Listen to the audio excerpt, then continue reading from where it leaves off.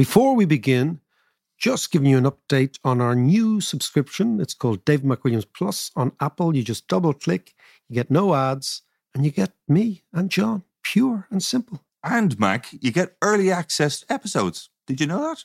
Sure, my day is made. One size fits all seems like a good idea for clothes until you try them on. Same goes for healthcare. That's why United Healthcare offers flexible, budget-friendly coverage for medical, vision, dental, and more. Learn more at uh1.com. It's that time of the year. Your vacation is coming up. You can already hear the beach waves, feel the warm breeze, relax, and think about work.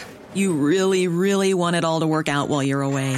Monday.com gives you and the team that peace of mind. When all work is on one platform and everyone's in sync, things just flow.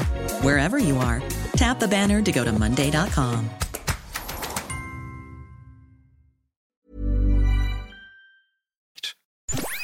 To understand the economy, you have to understand human nature. This podcast is powered by Acast. How are you? It is time for the podcast that makes economics a bit more comprehensible and a little bit more relevant for all of our lives. And apparently so. Allegedly. And John, I'm going to today discuss lessons from Lebanon. Right. Lessons from a poor country that went from reasonable prosperity to abject poverty in probably 9 or 10 months. And it's a phenomenally interesting lesson. The reason it's crucial is that the IMF believe and maintain that at least 1 in 5 of the world's population are at risk of what happened in Lebanon. At least another 1/5 of the world's population are at risk of food shortages. And my sense is that it's much higher than this, that the global economy is at a fragile point, and it's a bizarre thing where the poor part of the world can't get their hands on enough dollars or euros, and the rich part of the world are swimming in them. We touched on this on Tuesday, but you're scaring the living daylights out of me with that kind of talk. Well, it's fighting talk, John. It's fighting talk. Well, no, I mean, it's just, when you visit countries and you think, there's always a weakness for saying that's only here because they're ethnically divided and they're in the wrong neighborhood and they have Syria beside them and Israel below them and, all that sort of stuff. Hezbollah running the shop. But that sort of exclusivity, that it can't happen to us. Yeah. The global economy doesn't work like that because things are so integrated and there's so much. So explain to me then, how did this happen? Okay. How does the whole thing fit together in the world in order for that's the end result for the likes of Lebanon and Sri Lanka and and possibly India and possibly largest parts of Africa, definitely large parts of Latin America. Yeah, there's 2 things. As I remember many years ago, seeing what it's like to experience a run on the currency from the inside, and that happened here in 1992. When the Irish punt collapsed or fell dramatically against European countries. And I remember seeing... This when Bertie was when Bertie said, finance. When Bertie said to us after the event, if I had went in quicker, it would have went in earlier. What? Isn't that the most extraordinary thing? What did he say? So this is a great thing. So 1992. So I'm like... You're a youngler. It's early 1993. It's about January 1993. Right. And eventually Ireland had to devalue the currency after having tried to fight this non-devaluation thing, which I'll tell you how it happened. And I was, of course, at the central bank, but the central bank was coordinating the whole thing. Yeah. And Bertie was the finance minister, where he accused Germany and France of having a sweetheart deal, right, behind the things. But anyway, after the currency was devalued, right, and after we'd spent loads and loads of huge amounts of the reserves trying to prop it up. Yeah. I'll explain all that. And interest rates went really, really high. Bertie came in and I was at the back and it was the team that was involved in this and I was just bag carrying it. Yeah. But he said the most amazing thing, right? He said, if it had went in earlier, it would have went in quicker. What that means? And what it actually meant was, had we devalued the currency earlier, the subsequent fall in the currency would have been more precipitous, right? Right. So basically, had we decided not to fight the financial markets, this is the idea, by basically saying, we have more money than you, and we will prop up this currency. Had we not done this after 2 or 3 months of trying to defend the exchange rate, what Bertie was maintaining is that the currency would have fallen even more. Right. Was he right? But what he actually said was, if it had went in earlier, it would have went in quicker. He was a man with an eloquent, articulate man. It was just man. I just remember sitting there. Though. That's great. I just remember sitting there and said, did he just say that? He did. Anyway, but what happens in the currency, right? So, but when I'm traveling around, I always think like these things can happen. So basically what happens is if people think that your currency peg that you, the central bank, decide is not credible, what happens is people will start selling your currency and buying dollars, right? Yeah. And then in order to keep your currency up, you have to buy your own currency and sell dollars, right? And how you buy your own currency is you reduce and you use your foreign reserves. Yeah. That's why you have foreign reserves, because they're basically a reserve to have in a crisis, right? And eventually what happens is either you have enough reserves, you squeeze the speculators out of the system, you increase interest rates, and people say, okay, those guys are in control, or you end up wasting money, throwing good money after bad, and your currency devalues because the pressure you're under is far too great. And I remember experiencing that from within a central bank and knowing it was really weird. You could see the reserves are kind of like the gold of the country in a way. Are they tucked away in a little room somewhere? The little bar. It's room 4021 on the third floor. Right. Have you got the combo for it? Exactly. All the reserves, right? And so what happens in small central banks is that you should never get into that position. Yeah. That you're trying to defend your currency against a speculative attack. And the speculative attack can come from either inside or outside. And what happened in somewhere like Lebanon is the following. Like, I mean, it was interesting. So last week I was up on Mount Lebanon, right? Which is this extraordinary mountain, huge mountain. And I was in a foreign exchange little bureau, right? But what's fascinating in Lebanon is you have 21 different sects of Christianity alone. Right? 21, right? You've got Armenian Orthodox, Armenian Catholic, Maronite Catholic, Greek Orthodox, other Orthodox, Copts, everything, right? You have Assyrians, you have Alawites, you have, of course, Palestinians. I mean, the whole world is there, right? Yeah. So you've got all these... It's what makes it so interesting. Yeah, and so fascinating. So you've got all these different cultures and tribes. And of course, you've got Sunni and Shia and all this. And the biggest part are Sunni and Shia. And you've got all these people, different cultures, different religions, different morals, different headdress. They dress differently, different languages, right? Because the Maronites speak a kind of half French, half Arabic language. Right. All sorts of stuff, right? But they have one universal language that ties them all together, which is money, the currency. Right. Yeah. So no matter if you are an Alawite or an Assyrian or a Maronite, right? What actually binds you together with Sunni and Shia and Palestinian is you're actually dealing in the same currency. Yeah. Right? Yeah. So they all experience this, irrespective of what church they go to or what their values tend to be. Yeah. And what happened in Lebanon has been happening all over the world. So when you have a period of really low interest rates do two things for central banks, right? One is central bankers look at interest rates as a way of bearing down on or inflating the economy. So bearing down on inflation or inflating the economy. Yeah. That's the price. But the other thing that very low interest rates do is they lead to what economists call the misallocation of capital, right? Because when interest rates are very, very low, the cost of capital is low.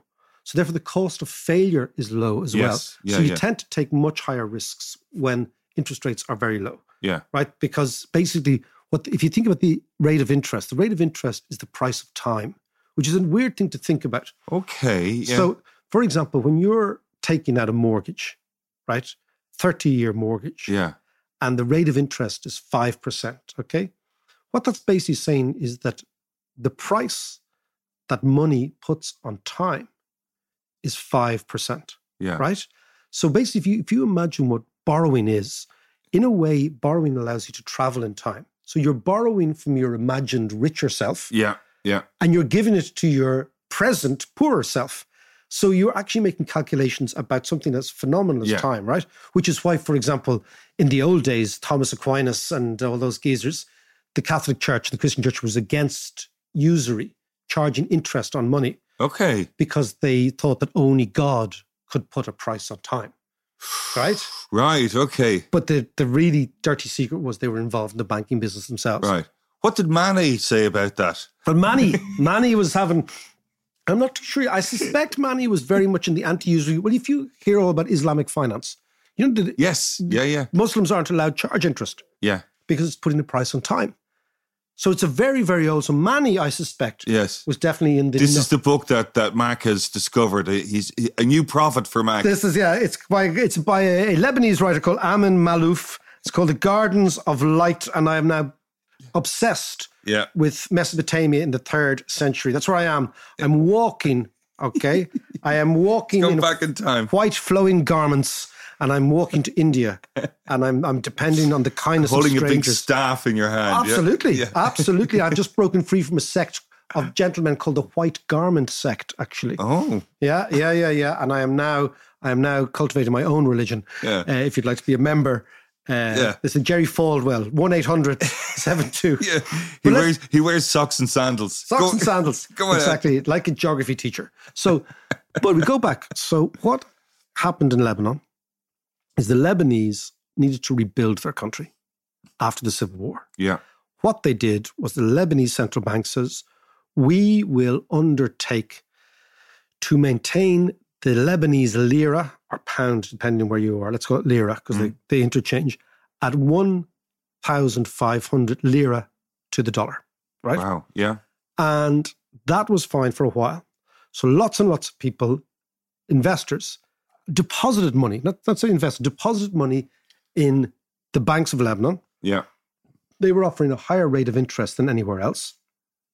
And that for a while, and this is what the Turks are doing, the Lebanese are doing, the Brazilians are doing, they're all doing this, the Mexicans are doing, they're all doing this game, right? Yeah. They're basically attracting in capital. And what happens in that case is that for a while, the capital comes in, it comes into the central bank. Because it's in dollars and you can't use dollars, they have to convert that into lira to make that available to local investors and business people and property tycoons and all this. Mm-hmm. So they recycled all those dollars into lira. They lent those lira out. Those liras then went into construction and all sorts of good stuff in Lebanon. Also, the government decided to get in on the act, and the government borrowed from the central bank as well, which is a big no-no. Okay. Right? Yeah. Because basically, when you have all these various sects, you kind of have to keep everyone on side, right? Yeah. And how you do this, you dole out the Smarties to everyone. It's a bit like Northern Ireland. Yes. You know what I mean? Like, how do you my bonfire is bigger than your bonfire? You know, so... Do you know what I mean? So you've got to dole out the sweeties to keep everyone happy. You remember the Gladstone had this idea of killing home rule with kindness, that they would actually spend money in Ireland, the Brits. Right, yeah, and they'd actually emasculate home rule with kindness, with spending money. So this is what they were doing. But again, everything's going fine for a while. The living standards are rising. The problem, though, is that if you have an overvalued exchange rate, and it's very, very clear that the Lebanese had an overvalued exchange rate, it means that the productive capacity of the country collapses. So you basically don't make anything because it's too expensive, right? Quick question. How did it become overvalued? Well, because the Lebanese picked a number, right? Right. And then what was happening is the Lebanese real wages rose, right? Very, very rapidly. Yeah. Up to $1 figure of real wages. Okay. But their productivity wasn't increasing. Why? Because the investments that were being made in productive capacity, a country like Lebanon, like Ireland, imagine what Ireland did. Ireland got rich by making capital cheap here. Yeah. By not taxing it, right? The Lebanese tried to remain rich, but they didn't deploy the same capital taxation. So they didn't get any capital or any investment in real stuff. So it meant that they were always running a trade deficit. They didn't make enough stuff. But why did they do that? I mean, was that just a miscalculation or what? Look, the charitable explanation is a miscalculation. Right. The uncharitable explanation, it was free money for the boys, it was corruption. Okay. And what you see in many, many countries is this weird combination where if your currency is overvalued, it means that your population have a higher standard of living than they otherwise would have. Yeah. And that's very, very good to be voted in. Yeah, sure. But in the long term, if your currency is overvalued, it means that your productive side of the economy will always be underinvested in because your wages are too high relative to the rest of the world. And eventually you will run a large trade deficit. And when you have a large trade deficit, you have to finance it. Yeah. And how you finance it is you have to run a current account surplus. And how you do that is you raise your interest rates to attract in money. So basically what you're doing, you're living off borrowed money all the time. Yeah, yeah. And that's what's happening all over the world at the moment. That's the thing. That's why Lebanon's interesting. Right. So this is when the IMF says, more than 1 billion people are living. I think it's much, much higher than that, actually. In these sort of countries where the lifestyle is rented, not earned, where the ability to pay back their debts is a function of global interest rates, which are rising, and their exchange rates, because many, many poor countries have to borrow in dollars because the financial markets don't trust their own currency. So they're exposed on the exchange rate side, they're exposed on the interest rate side, they have trade deficits. So they're kind of running to stand still all the time. So, Mac, you were talking about Lebanon and a currency crisis and stuff, but same kind of things happening in Sri Lanka. What's your take on that? It's exactly the same thing. It's what happens is you have a currency regime, which is, you take a country like Sri Lanka, big country in terms of population. Yeah. They will tend to be running trade deficits, right? So their exports, what's called their terms of trade, right, are usually at a disadvantage, which means that the dollar price of what they're exporting is less valuable than the dollar price of what they're importing. Yeah. So let's say they're importing high tech and exporting low tech. Just for an example. Yeah. This is what tends to happen in poor countries.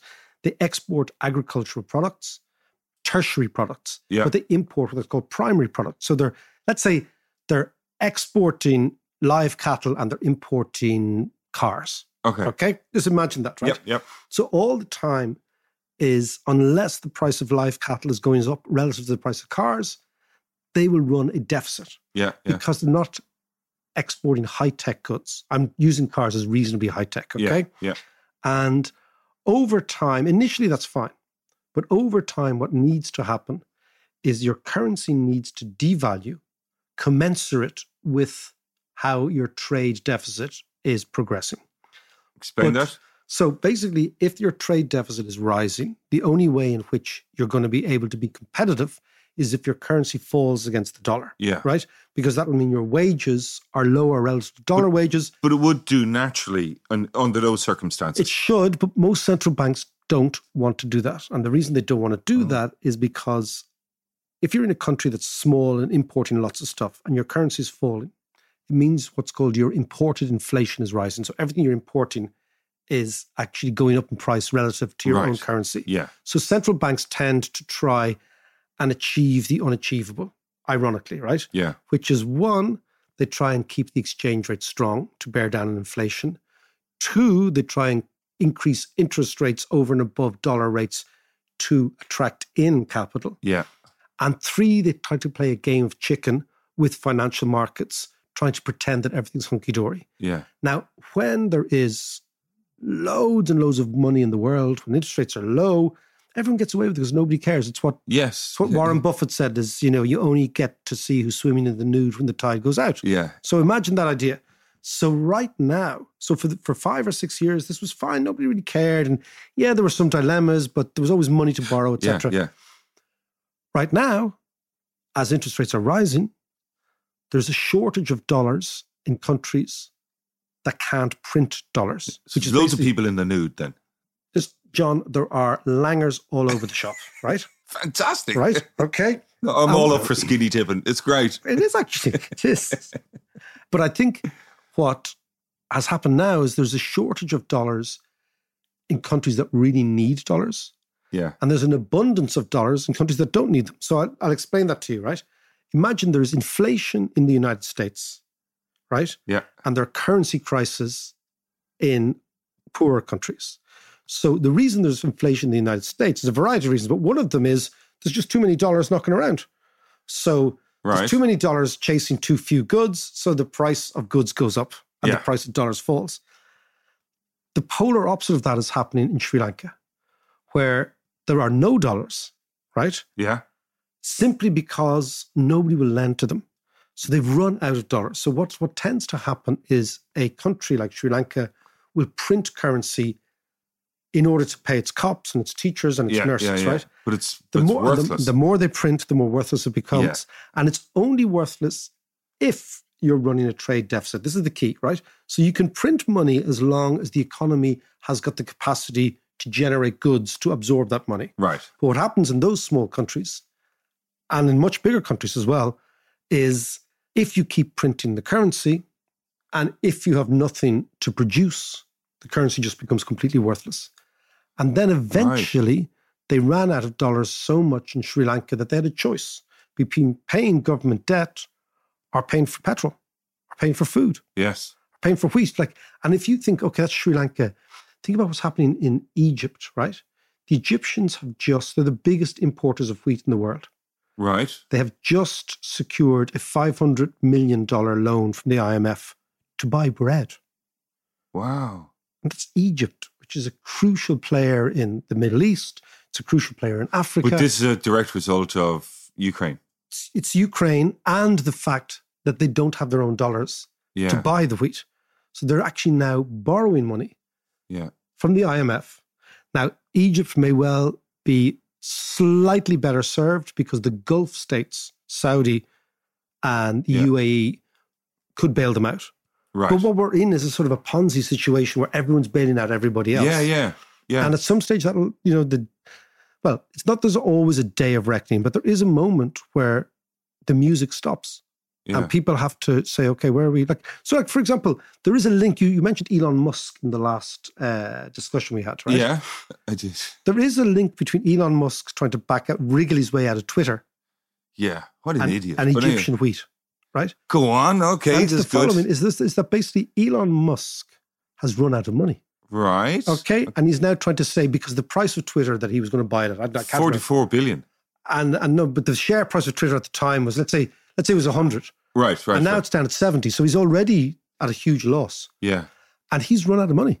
That's why he's trying to wrangle out of it, because he's run out of, because he's had to borrow 44 billion. That's a lot of bread. I thought he had that in his arse room. pocket. Yeah. Not at all. And it's exactly the same thing. It's basically that the best way to look at credit, you love your nature, right? I do. If you imagine the Serengeti, right?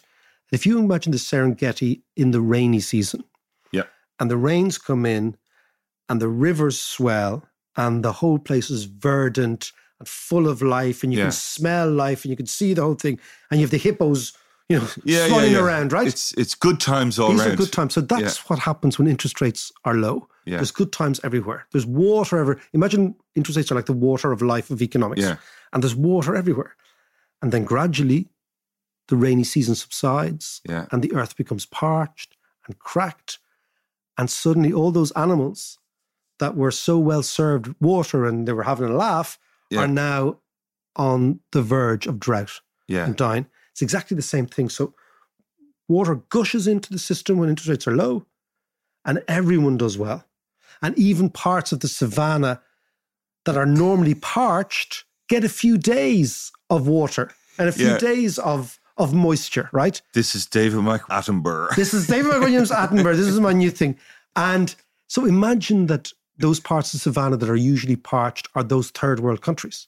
Yes. So for a little while, everything's fine. Yeah. And everything works and their standard of living rises. But then as night follows day, because the credit cycle is a repetitive beast of burden almost, right? And it happens all the time, repeats itself all the time. What you have is that interest rates start to rise and all those verdant areas that were full of life become parched. And that's exactly what's happening now. And it's happening all over the world. So what happens now then? If it is a repetitive cycle, how do we kickstart again? How do we flood that Serengeti? Flood the Serengeti, but I think we're just going to have a lot of defaults in the next 2 years. I think a lot of debt that cannot... And then what will that do? Debt that cannot be paid won't be paid. Yeah. That's one of the great truisms of economics. And we had a situation in the 1980s where Mexico, Argentina, and Brazil all defaulted very, very quick, one after another. And they were locked out of financial markets for a whole decade until the Americans invented a thing called Brady bonds, which was a sort of a swap. They would say, we'll take your old shitty bonds and we'll give you new bonds. But there was a huge amount of debt forgiveness. Yeah.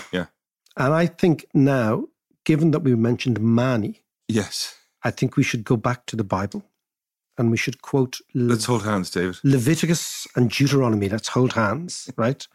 Debt forgiveness is one of the oldest financial tools in the world, right? And in Leviticus and Deuteronomy, they speak about the Jubilee year. And that was 1 year, I think, in every 20, right? Where debtors had their debts forgiven. And there was a blank slate and you started again. So if you go back, we started with our friend Mani and the Zoroastrians. Yes. If you go back, well back to Sumerians, right? Yeah. Debt forgiveness was a tactic used by kings to undermine the merchant class and make the kings very popular with the working class, right? Right. Because the merchants tended to be the moneylenders. Yeah. And those merchants tended to constantly have the working man, the peasant. See, the reason that farmers always get into debt is that farmers have this bizarre cash flow problem. Well, of course, which is that when they sow their stuff, they've no money. Yeah. And they only get money when they sell their stuff. Yeah. So they're always in a debt cycle. Yeah. So if you go right back to the original agricultural societies, right? The merchant class, the lenders, the money lenders, yeah, fellas that Jesus thrown out of the temple. Yes. Yeah. Who are actually, I'll give you, those people, those money lenders that Jesus threw out of the temple were actually money changers. And they were doing what the Lebanese guys were doing. They all wanted to get the Tyrolean drachma. Right, from Tyre, the city of Tyre. Yeah. Incredibly wealthy place, made very rich by a variety of industries, one of which was the color purple they produced, right? Right. And they refused to debase their silver drachma, right? So everybody came to Jerusalem to trade, but they only traded with this one currency. So they wouldn't take the Mickey Mouse currencies of Persia and the Mickey Mouse currencies Right. So in the temple was actually a bureau de change. That's what Jesus got pissed off about. Yeah. And they were all changing their money into what is in effect the dollar of the day, the Tyrolean drachma, right? And that's what Jesus went mad about. Yeah. But imagine that was happening all the time, all over the place. And in the biblical times, they realized that if you keep your neighbors in debt, they'll end up getting really, really angry with you. Well, absolutely. And having revolutions. Yeah. So the kings used to have these jubilee years to basically curry favor with the population. Yeah. Because who doesn't like a fella says you don't have to pay that back? But if you knew that there was a Jubilee year coming up, you'd be going, I'm going to borrow up to me Oxters and exactly. stuff. And I bet you people did. I bet you people did. And then you'd lobby your man, the king, saying, Jubilee year, Jubilee year. Yeah. But it was his way of also, because imagine all the kings were always worried about, like, very few Roman empires ever died in their bed. They were always murdered, right? Yes. Yeah, so very few kings ever met with a nice death. So they were always worried about being outfoxed and outmaneuvered in the court, right? And usually, like now with our friends in the Brits, right? It's usually a donor is behind the politician. Yeah. Right? Yeah. And those donors were always moneylenders and merchants. So in a way, the kings still are. Yeah, exactly. So the kings tried to keep the moneylenders, the merchants, the potential donors of potential adversaries in their place by injecting Jubilee years, actually taking their cash off them. Yeah. So you ask me what's going to happen. I always think, and it's not because I'm reading Mani and I've decided to become a shaman, right? I think if we go back to history, John, we need a Jubilee year. We need debt forgiveness for poor countries. And that's the way forward. Life is full of what-ifs. Some awesome, like what if AI could fold your laundry? And some, well, less awesome, like what if you have unexpected medical costs? United Healthcare can help get you covered with Health Protector Guard fixed indemnity insurance plans. They supplement your primary plan to help you manage out-of-pocket costs. no deductibles, no enrollment periods, and especially no more what-ifs. Visit uh1.com to find the Health Protector Guard plan for you. This is Paige, the co-host of Giggly Squad, and I want to tell you about a company that I've been loving, Olive & June. Olive & June gives you everything that you need for a salon-quality manicure in one box. And if you break it down, it really comes out to $2 a manicure, which is absolutely insane. It's also so easy to get salon-worthy nails at home with Olive & June. The difference between how your nails used to look when you did them yourself and now with the Mani system is a complete game changer. The best thing about Olive & June, too, is it's a quick dry. Dries in about 1 minute, lasts for 5 days, and full coverage in up to 1 to 2 coats. Visit oliveandjune.com/perfectmani20 for 20% off your first system. That's oliveandjune.com/perfectmani20 for 20% off your first system. Hey, it's Ryan Reynolds, and I'm here with Keith, co-star of my upcoming film, If, only in theaters May 17th. Do you want to tell people the big news? All right, I'll do it. Sign up now and you'll get unlimited for $15 a month and 6 months of Paramount Plus Essential Plan on us. MintMobile.com/switch. Upfront payment of $45 equivalent to $15 per month. Unlimited over 40 gigabytes per month. Face lower speeds. Videos at 480p. Active Mint customers by 531.24 get 6 months of Paramount Plus Essential Plan. Auto renews after 6 months. Offer ends May 31st, 2024. Separate Paramount Plus registration required. Terms and conditions apply if rated PG. Now, one of the most benighted tribes of our followers and listeners on the podcast are our Patreons, people who pay us to get out of the scratcher and actually do this for you. Yeah. And Patreons are always coming out with questions and ideas.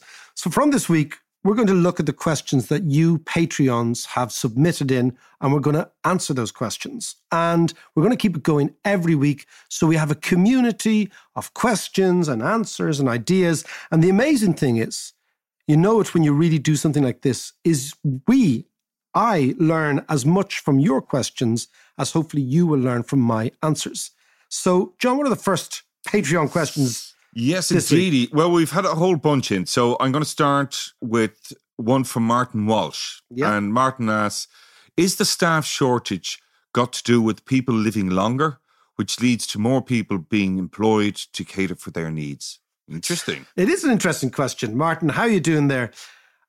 The staff shortage, yes, I know what you mean. A very, very labour-intensive area, and you could well be seeing lots and lots of people in what you would describe as sort of the provision of services to older people, which may well be sucking those people out of different parts of the economy. That could well be the case. My own sense is the staff shortages has got to do with something quite different. And it's the following, is that during the pandemic, lots and lots of people got paid lots and lots of money not to work.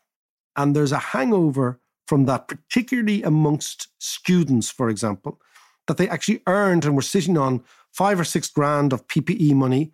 And that hasn't been actually run down just yet.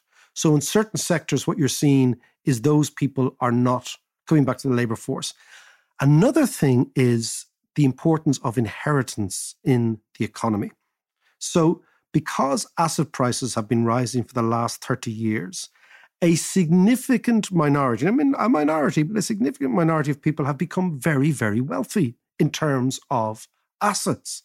And many of those people may well now be choosing to completely change their lifestyle and live off their rents and their dividends or their asset values, maybe going to the bank and pledging collateral, which is a higher asset value, against cash flow, and actually choosing not to work.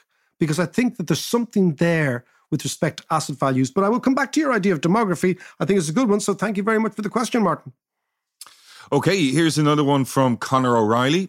And he asks, if inflation is skyrocketing, peaking at or just above 10%, and the stock market is going through the floor, what in the name of God are we supposed to do with our cash savings? Conor, what in the name of Jesus are we supposed to do with our money?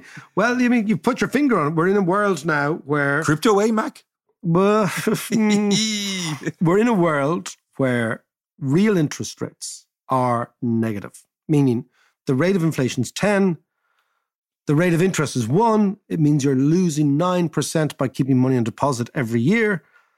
Conor, most people would say buy real assets, buy companies that are even though the stock market may well be falling, it will reach a plateau by companies with very, very strong yields, right? Dividend yields. Have a look at companies that are yielding strong dividends. That's number one. Lots of other people may well say that it's time to buy properties, although they've gone through the roof. But I mean, the question is, what in the name of God are you supposed to do with your cash savings? Spend them. Go party your head off, Connor. Yeah. So here's another one, Mark, from Jeanette Lennon. And she says, I live in Italy. And the brief mention of Gramsci, is that how you Gramsci. Antonio Gramsci. Yes, okay, sorry. The brief mention of Gramsci made me want to learn more. So went down a rabbit hole of trying to understand cultural hegemony. Many nod, but cannot explain. I think I get it, but would really like your view. Grazie. Grazie, Ginetta. Let's come back to Gramsci, because Gramsci's an interesting thinker. And I will come back to that next week, and I'll have a delve into my Gramsci and see what bits and pieces. I was just mentioning him because of one of his was great, very quotable sort of thinker. But let me come back to Gramsci, and we'll come back to cultural hegemony, and we'll do all that sort of stuff. Okay, that's fair enough. Stand by, I think, is the... Stand by, yeah. Last one here for today from Louis Burke. Why do you think are all the union chiefs in the UK seemingly Irish? Like your man Lynch and Ward, blah, blah, blah. I think it's a very good question. I think, Louis, 500,000 Irish people emigrated to England in the 1950s alone. And many, many people will have uncles and great uncles and granddads and all those who went to a variety of places. Now, most of those Irish people left this country with no qualifications, and they ended up working in the factories of the United Kingdom. So the Irish working class in the United Kingdom, the white working class in the United Kingdom, has a very, very significant Irish element to it. And the white working class forms the basis of the trade union movement. So I think there's a direct link between the emigrants of the 1950s, and it's their kids are the trade union leaders of now. And that's where I think Lynch and Ward and all those people are, because part of the Irish story in the UK, whether you're Johnny Rotten or whether you're a trade union leader, is that you were part of the working class and the white working class. And that's where they come from. So I think there is an extra, and again, maybe there's an anti-establishment thing there going on too. Huge representation of Irish people in the Labour Party, very, very few in the Tories. And part of the Labour Party's alliance was always with the trade union movement. So I think what you're seeing is, yes, that the left, the Irish in the UK are left-wing. There's no doubt. Yeah, and your man, Mick Lynch, isn't it? Mick Lynch, yeah. He's some operator, that fella. He is. He's proper. Yeah, he is proper, yeah. He's good. He's really good. Yeah, but I mean, the best was Red Robbo, a guy called Robertson, who was the leader of the British Leyland trade unions in the 1970s. Yeah. He was also a paddy. There were loads of those paddies. Yes, yeah. And then if you look at Jim Callaghan and all those, like, a lot of the Labour leaders of the 1970s were all Irish as well. Jim Callaghan, was he? Yeah, well, it's in the name. Yeah, I know. And so a lot of those, so it's also like a lot of the footballers in the 1980s. Yeah. You know, where again, working class Irish families. Kevin Keegan, a great example. All these names, you know, you kind of forget that they're all the echo of Irish people. From the 50s, yeah. From the 50s, yeah. So I hope you enjoyed this, and keep the questions coming on Patreon. And if you're not on Patreon, sign up and be part of the gang. Talk to you next week. On Thursday, we're starting a new little initiative, which is to reward our Patreons for backing us over the last couple of years, for you putting your hand in your pocket and stumping up to keep John and I sane and slightly beyond bankruptcy. What we're doing is every week on our Patreon site, there are dozens of questions come in. We try to answer them, but from now on, we're going to answer them on the podcast. So that is patreon.com/David McWilliams. Sign up if you're not a member. If you are a member of the gang, by all means, anything that's on your mind, anything that's annoying you, issues you want explained, clarified, just jot them down. And every Thursday, we will answer some of your questions. Thanks so much. Talk to you Thursday.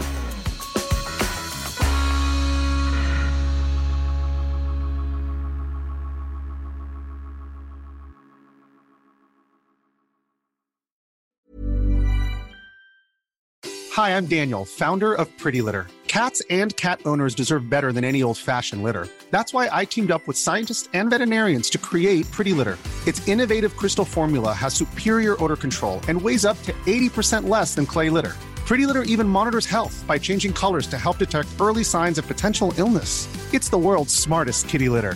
Go to prettylitter.com and use code ACAST for 20% off your first order and a free cat toy. Terms and conditions apply. See site for details. Even when we're on a budget, we still deserve nice things. Quince is a place to scoop up stunning high-end goods for 50 to 80% less than similar brands. They have buttery soft cashmere sweaters starting at $50, luxurious Italian leather bags, and so much more. Plus, Quince only works with factories that use safe, ethical, and responsible manufacturing. Get the high-end goods you'll love without the high price tag with Quince. Go to quince.com/style for free shipping and 365-day returns.